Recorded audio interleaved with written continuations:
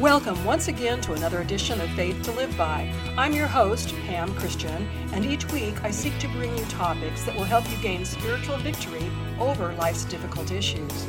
And at this point in the year 2020, nearing the end of August, I want you to take full control of the authority and power you have in Christ to push the enemy back. Learning more about how to do that by demonstrating our faith is the topic for today's program. It's time to see our prayers answered and the prophetic words given come to pass. If you're like me, then you've been pressing in, especially in these chaotic days, seeking to learn more from Jesus. I want to be a vessel through whom he can work. I want to be prepared and have the knowledge and humility I need so God's will is done in and through me, among others, on earth as it is in heaven. We need each other to put on the full armor of God and to take our rightful place in God's plan. 2020, which is the year 5780 in the Hebrew calendar, is the start of a whole new era. This year was proclaimed to be the year of justice. This is why the enemy has pulled out all the stops. He knows God is moving to expose the corruption that he's been operating in for decades upon decades. This is the year of the Great Awakening, when God's people are being caused to see the evil that's been in their midst and allowed to infiltrate and grow while the church looked the other way. Like it or not, the church must be caused to wake up and buckle up to take her rightful place in God's plan. Last week, we considered Jesus as our example and how he did all the miraculous work he did on earth completely from his humanity, fully reliant on God the Father with the help of the Holy Spirit. And so he is our example of how we must operate. Today, more than any other time in our lives, we need to see the power and the authority of Jesus demonstrated for corruption to be exposed and justice to be served. For us to truly live wielding the authority and power as Jesus did, we need an unwavering understanding of who we are in Christ. When we place our faith in Jesus as our Savior, scriptures are clear, we are spiritually born again. Our spirit is made entirely new. Our mind and body, however, still need to be brought into alignment with our new spirit. This is a process that will be successful only to the degree that we cooperate with the transforming power of the Holy Spirit. Consider the lives of the early disciples. They were ordinary people just like you and me who encountered Jesus. They studied with him for 3 years, observing but not fully understanding his teachings. It wasn't until some 40 days after Jesus' resurrection that the Holy Spirit was given to them, and then we learn how they were transformed and fully understood all that Jesus came to do and what is still available to every one of us today. When we encounter Jesus and choose to place our faith in him, we are immediately forgiven of all of our sin, past, present, and future. And our naturally born, sin-natured spirit is replaced with a new spirit free from sin. Additionally, we are given the indwelling of the Holy Spirit to guide us and counsel us into all truth. It's the same Spirit that descended upon Peter, James, and John and the others who were waiting in the upper room in Jerusalem, according to Acts chapters 1 and 2. So what's the difference? Well, the early disciples received instructions from Jesus before they received the Holy Spirit, making them ready to be impressive vessels of God the moment they receive the baptism of the Holy Spirit. We, on the other hand, receive the bulk of our instruction from Jesus and his teachings after we receive the Holy Spirit. It therefore makes sense that we will require some time to grow in our understanding of the faith before we can realize and demonstrate the power of Jesus flowing through us. Now, there are exceptions because God may choose to have a person demonstrate his miraculous power very early in their conversion, and by conversion I mean becoming a born-again Christian. But for most of us, the process of sanctification is necessary to prepare us for greater works. As we seek to live our newfound Christian lives, our faith is tested in various ways. This is to grow our faith and make us stronger for the greater trials we will face later in life. To the degree we cooperate with the Holy Spirit to transform us, we will mature in our faith. But it's our choice. If we choose to cooperate little, we will be transformed little, and the magnitude of what our faith can produce will be minimalized. Conversely, if we choose to press in, wanting to be transformed, we will mature in our faith and our understanding of who we are in Christ, and the fruit of our faith will be evident. So, which are you? Are you one who has minimally cooperated with the Holy Spirit? or one who is pressed in, wanting to fully grow and mature without delay. Because I was nearly 30 years old before I found Christ, and because I had lived fully in the world before making a complete mess of my life, the moment I found Christ, I was on the fast track. I wanted to get as far from my former way of life as quickly as possible. At this point in our history, I've met many Christians who, by the radical destructive events of the year, are finally realizing they need to immediately partner with the Holy Spirit or be subjected to the destructive forces of the enemy. We are indeed living at a time of the great awakening that will lead to great harvest of souls and a revival. If we want to usher in the victory of Christ sooner than later, then we need to prepare ourselves and truly partner with the Holy Spirit. It saddens me to see the demise of our culture just in my lifetime. When I was a little girl, businesses were actually closed on Sunday. The majority of Americans had a reverence for God and a respect for the Bible. Today, the church in America, and by the church I mean those who profess to be Christians, the church has been deceived, lulled to sleep, bewitched, and lured into a serious state of apathy. We have allowed the precious blood of Jesus to be trampled upon. The wicked and perverse evil that's been increasing in our midst has come to the light. It's being exposed for us now to deal with. Yes, for us to deal with. While many people pray to see God miraculously overcome the chaos, evil, destruction, and deaths in our midst, God is causing us to take our rightful place in His plan to be His instruments of righteousness on earth. Jesus gave us His authority and power to do all the things He did, and more because we are more in number. In days past, when the Christian faith was respected and there was a general fear of God in our country, none of the lawlessness, corrupt power-mongering, and media deceptions would be tolerated. God's people would rise up against it, firmly fight for and protect what is right, just, and aligned with truth.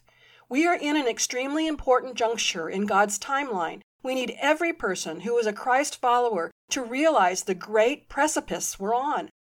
What looks to be playing out before us in the world of politics and the global pandemic and the upcoming presidential election here in America are not what they seem. The enemy of God, Satan, has been at work for centuries, weaving his sinister plan to destroy and devour anything that belongs to God, anything that God cares about, which includes people and the nations. Remember, scriptures reveal the nations are Christ's inheritance, which speaks, of course, of the people who belong to Him all around the globe. And we who believe in Christ through faith are called to be the joint heirs, the co-rulers with Him. We have seriously abdicated our duty, and in doing so, we've dishonored our Lord. Gratefully, God is merciful, and He is calling us to wake up, to put on the mind of Christ and the full armor of God to turn this world around. For decades upon decades, I think beginning with the 18th century period known as the period of Enlightenment, the Christian faith and all of its tenets have been eroding.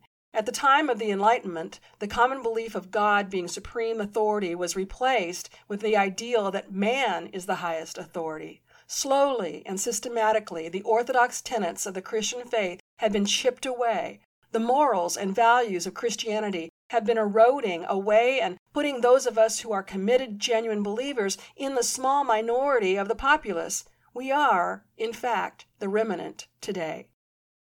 While this has occurred, the church has done comparatively little to oppose this infiltration and takeover. And make no mistake, it has been an intentional infiltration and takeover by Satan and the many evil minions who serve him. There are many men and women in this world who, by not worshiping God, worship the devil, and they are all bent on evil and destruction, whether they realize it or not. Remember, Satan is the father of all lies and the master of deception. Reverence for God, the Bible, and the Christian morals and standards have been permitted by God's people to be diminished time and time again until what is right is now considered wrong, and what was wrong is now accepted as right. Jesus charged us and gave us His authority and power to make disciples of all nations, as we read in Matthew 28:18-20.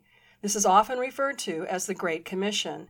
And as the church, we have failed. 1 Peter 4:17 is clear. Judgment begins with the house of the Lord. And where else should it begin, considering the Great Commission Jesus gave us? When Jesus commissioned us, he gave us his authority and his power and stated he would be with us through the end of the age. What excuse do we have? Very sadly, as I've said before, there are generations of people who are going to hell in a handbasket that's been woven by the church.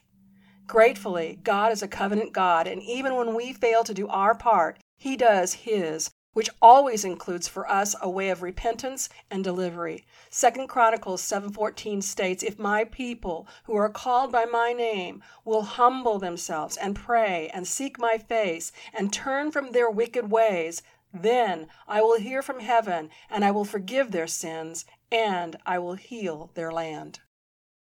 Clearly, we have a part to play in God's plan. Clearly, the church must be about kingdom business in these days in which we live with all earnest. As I've also said before, God can zap anything into existence anytime he wants, but most often he intends for his people to work directly with him, to partner with him, for his will to be done on earth as it is in heaven. I, for one, do not want to be found by God to be complacent about my faith and disengaged from his plans. For Christians to do so sets them up for discipline at the hand of God. God's discipline can come in the form of allowing us to suffer the consequences of our own choices, and I'm wholly convinced this is precisely what we've been experiencing this year. While the church has been disengaged in the battle against sin and failing to keep the banner of truth raised high, the enemy has come in systematically and undetected. With God being removed from the schools, children have been sacrificed in the vortex where every manner of instruction and indoctrination contrary to the Word of God has been taught. Socialism and Marxism have been systematically elevated in our schools and embraced by many influential, power-hungry leaders. Our freedoms and liberty, as defined in the American Constitution, have been chipped away. All of this and much, much more evil have been conducted right in our midst. What's been said to be systemic racism and the efforts of some to fan the flames of racism in our country are tools of the enemy to keep God's people improperly focused and prevent us from being united in the truth. The Black Lives Movement is not what many people believe it to be. It is not about addressing racial bias. It's about dividing the country and funding terrorist groups and aid the efforts of those who want to see America's republic replaced by socialism. I want you to hear what I'm saying not from a political perspective, but a pure evil intent to devour and destroy, instigated by Satan. The only hope this world has is Jesus. The only hope we have is to wake up to the truth of what's been going on and take our rightful place in God's kingdom plan. Things won't go back to the way they were, and as I've said before, why would we want them to? We were apathetic and disengaged. We were duped and lacking discernment. We allowed the condition of our nation to become what it is today because God's people did not remain in the battle. We've been AWOL, away without leave, and we have failed to contend for the faith. My deep heart's cry is for you to hear the truth I bring weekly, for all of us to have the scales removed from our eyes and our ears opened to see and hear the truth about the world today, the truth about us today. We must repent, pray, and realign ourselves to be active in our faith, demonstrate our faith in ways that impact kingdom changes in our midst. We must learn again how to contend for the faith, how to contend for the truth. In our relativistic world, people are hard-pressed to believe that there is truth worth dying for. The mindset that truth is relative has been another tool of the enemy to cause God's people to be duped and ineffective. But as John Piper wrote, it wasn't always this way. The faith that we cherish was preserved for us by the blood of hundreds of reformers. From 1555 to 1558, Queen Mary, the Catholic ruler in England, had 288 Protestant reformers burned at the stake. And why were they burned? Because they stood by a truth, the truth that the real presence of Jesus' body is not in the Eucharist, but in heaven, at the Father's right hand. For that truth, they endured the excruciating pain of being burned alive. This is just one example of our faith being fought hard for. Consider also the freedoms and liberty we enjoy in America. were fought and won with the very lives of predominantly men in the Revolutionary War, the Civil War, and World Wars I and II. America has been one of the most successful and influential governments under God, which is precisely why the enemy seeks to destroy it. Tearing down historical statues is not representative of a rational thinking people who are fighting for truth. No, it's the irrational thinking of people who will not consider reason, who see violent takeover as the only means to get whatever it is they want. And I'm sure you'll agree, what they want is not anything we want. We need to do our own research about our actual history. I encourage you to visit David Barton's site called Wall Builders. You'll find all sorts of free resources, many from time-tested sources that have not been altered. I'll have the link for you in the show notes. You know, years ago, when I realized our public school textbooks were being rewritten to revise history, I immediately got myself an old set of the Encyclopedia Britannica. I have them to this day, and I can tell you much of what our children are being taught in public schools is not the truth of our history. We've been lied to for decades to the point we don't know what we're willing to fight for, and we're fighting for causes that are steeped in sin, destruction, and death. Again, the Black Lives Matter movement is not what many people think it is. In the same way Nazi Germany used propaganda to garner the acceptance and inclusion of the German people, so has propaganda been used on us, so we will not oppose the movements and even join them. Terms repeated over and over, such as silence is violence, is a means of hypnotizing us into submission. It's time to wake up, America. Because of our lack of knowing the truth of history, many people, even influential leaders in the church, are leading people into strange doctrines which perverts the grace of God into licentiousness, even denying the fullness of our Lord Jesus Christ. We need to realize our part in the condition of the world today. We need to rediscover truth and then take a stand for it. We need to gain the same resolve as the early apostles who were willing to die for the truth of Jesus. No one would knowingly die for a lie, but many today are dying because they are deceived. Praying for revival is good, and we certainly need revival. But before God will bring revival, He seeks us to embrace the truth about our role in the world today and for us to repent and seek Him. And then, as He promises in 2 Chronicles 7:14, He will hear our prayers and heal our land. I'm convinced we're on the verge of seeing God do some supernatural works in our midst. But as with many of God's promises, we must satisfy the conditions first before He will fulfill the promise. With genuine repentance in place, we need to be actively seeking truth to uncover the lies that we've been told about the Christian faith, about our history, and how we are to publicly demonstrate our faith in ways that benefit many and bring glory to God. We need to become convinced of who we are in Christ so we can boldly follow His example and be the change agents Christ intended in these days of end-time birthing pains. For this reason, I have free resources for you in the show notes to download and to meditate on, to get deep within your spirit, to know who you really are as a Christian, and to know the authority you have to tap into with the power of the Holy Spirit. We must remember, fear is of the enemy. The systemic infiltration of fear through various tactics all the months so far this year are like nothing we've seen before. But those of us who know Jesus must work to overcome fear with the truth of our faith. The enemy only has as much power as we give him. When we give in to fear, we lose our ability to be fortified by the truth of our faith. Remember, we are transformed by the renewing of our mind. We must take every thought captive that is contrary to the truth of God's Word. The way to do that is to recognize a fearful thought and find the scripture that offers the truth, then meditate on those scriptures until fear is arrested. We must make sure our faith, what we believe and stand for, is based on truth. No one wants to live their life on the basis of a lie, but as I've said, unless we intentionally examine what we believe and why we believe it, we can easily be deceived and completely unaware of our condition. If you're just joining me, I'm your host, Pam Christian, with this podcast called Faith to Live By. Once we are sure our faith is based on truth and we are clearly on God's side, willing to be soldiers in His army, then we need to find out where we fit in His plans. A show or two ago, I encouraged you to learn about your gifts and talents to discover your specific place in God's plan. Taking the Chow Zone evaluation is one good way to learn your place. The link to that quiz is on my faithtoliveby.com show notes page. Once we know who we are in Christ and get our specific place in His plan understood, we've discovered our life's purpose and our passion, and we can truly live our God-intended purpose.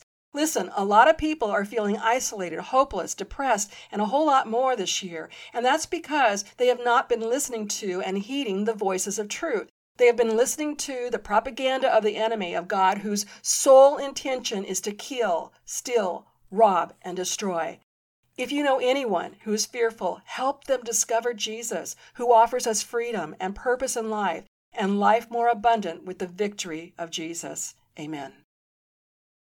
We need to be engaged in God's process to bring His will on earth as it is in heaven.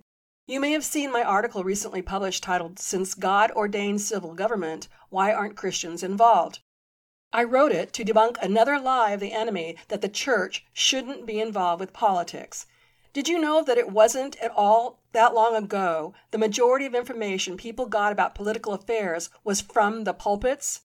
The establishment of the 501c3 corporation that many churches have embraced has been a muzzle on our leadership, leaving the sheep without a shepherd concerning politics. And don't even get me started about FEMA. Did you know that in California alone there are multiple counties that have uncontested candidates running for office who do not espouse to the authority of Scripture, nor do they intend to govern according to the Judeo-Christian values of our Constitution? An uncontested seat means that only one person filed to run, and they are guaranteed to win because no one is running against them. There are some great opportunities to transform government from the inside out if we are willing to run for a local elected seat in 2020. If you've ever considered serving in public office, find out what the status is for your city, county, school board, or state. Even if the filing deadlines for 2020 are passed, get in the race for the next year and do what God has called you to do. Another tactic of the enemy this year has been aimed at preventing the church from assembling. We've been tactically outwitted for the time being. So now, armed with this understanding, let's take back the territory we've given up. We need to demonstrate our faith through our prayers and fasting, through the study of God's Word, and listening to His specific instructions for our specific course of action. We want to see our prayers answered, right? Well, then let's get about positioning ourselves rightly to have them answered. How can we expect ungodly men and women in positions of influence to represent our values? Listen, our republic style of government means the officials we elect are supposed to carry out our values. They are to represent us. Do you see that in your city, county, or state? Is that happening? If not, then you are called by God to do something about it, the least of which is to vote your values. What other prayers do you have that you want God to answer? Determine how you can set the atmosphere for them to be answered. Seek the Lord to reveal to you anything you have in your heart that may be a hindrance to your answered prayers. Unforgiveness, bitterness, selfishness are just 3 heart conditions that will delay answered prayers. Have you been emotionally wounded and are you in need of healing? Well, find out who you can pray with and what resources are available to you, such as a healing room. Do you have a prodigal in your life? Learn of the general prophecies specific to prodigals that have been uttered in this year, 2020. Do you have relationships that need healing? Turn to God in prayer, first asking Him to reveal to you anything that you are aligned with that's preventing Him from working in your behalf. Whatever prayer needs you have, if you will examine yourself and get your heart right with God, if you will repent from specific wicked ways that have interfered with your unhindered relationship with God, then you will be in a better position for God to act in your behalf. What are the prophetic words you've been waiting to have fulfilled in your life? Get them out on paper or on your computer, or make a vision board with images that represent all the things you're waiting on. Look up the show notes from last week to learn how to decree and declare the fulfillment of God's promises. And above all, become fully convinced of who you are in Christ. We are more than conquerors, and I have a very long PDF that you can download with tons of scriptures that clearly state who you are in Christ in a variety of ways.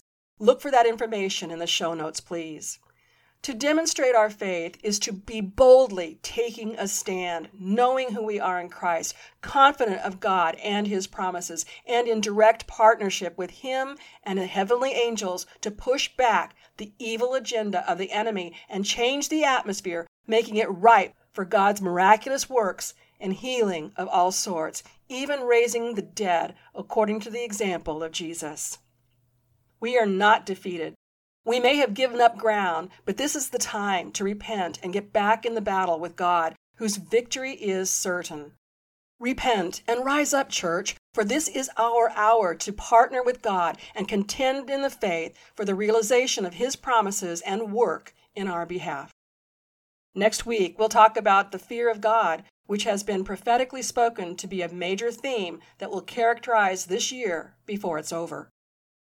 Thank you for joining me today. If this program has blessed you, I'd love to hear how. My contact information is available for you in the show notes, so I'll be looking for your email or contact on social media. Faith to Live By is a division of Pamela Christian Ministries, LLC, a ministry that began in 1997 and has grown to offer many different goods and services. I never ask you to donate to my ministry directly, but instead to avail of the goods and services that I bring to you, again, as listed with the show notes. Also, if my podcasts bless you, please subscribe, rate, and review the show on iTunes or wherever you listen to podcasts.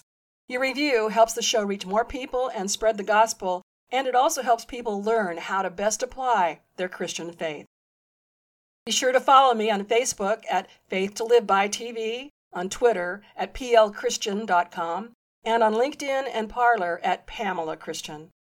If you'd like to be one of my insiders, subscribe to my complimentary bi-monthly e-newsletter. I offer you your choice of a free gift in appreciation for your subscription.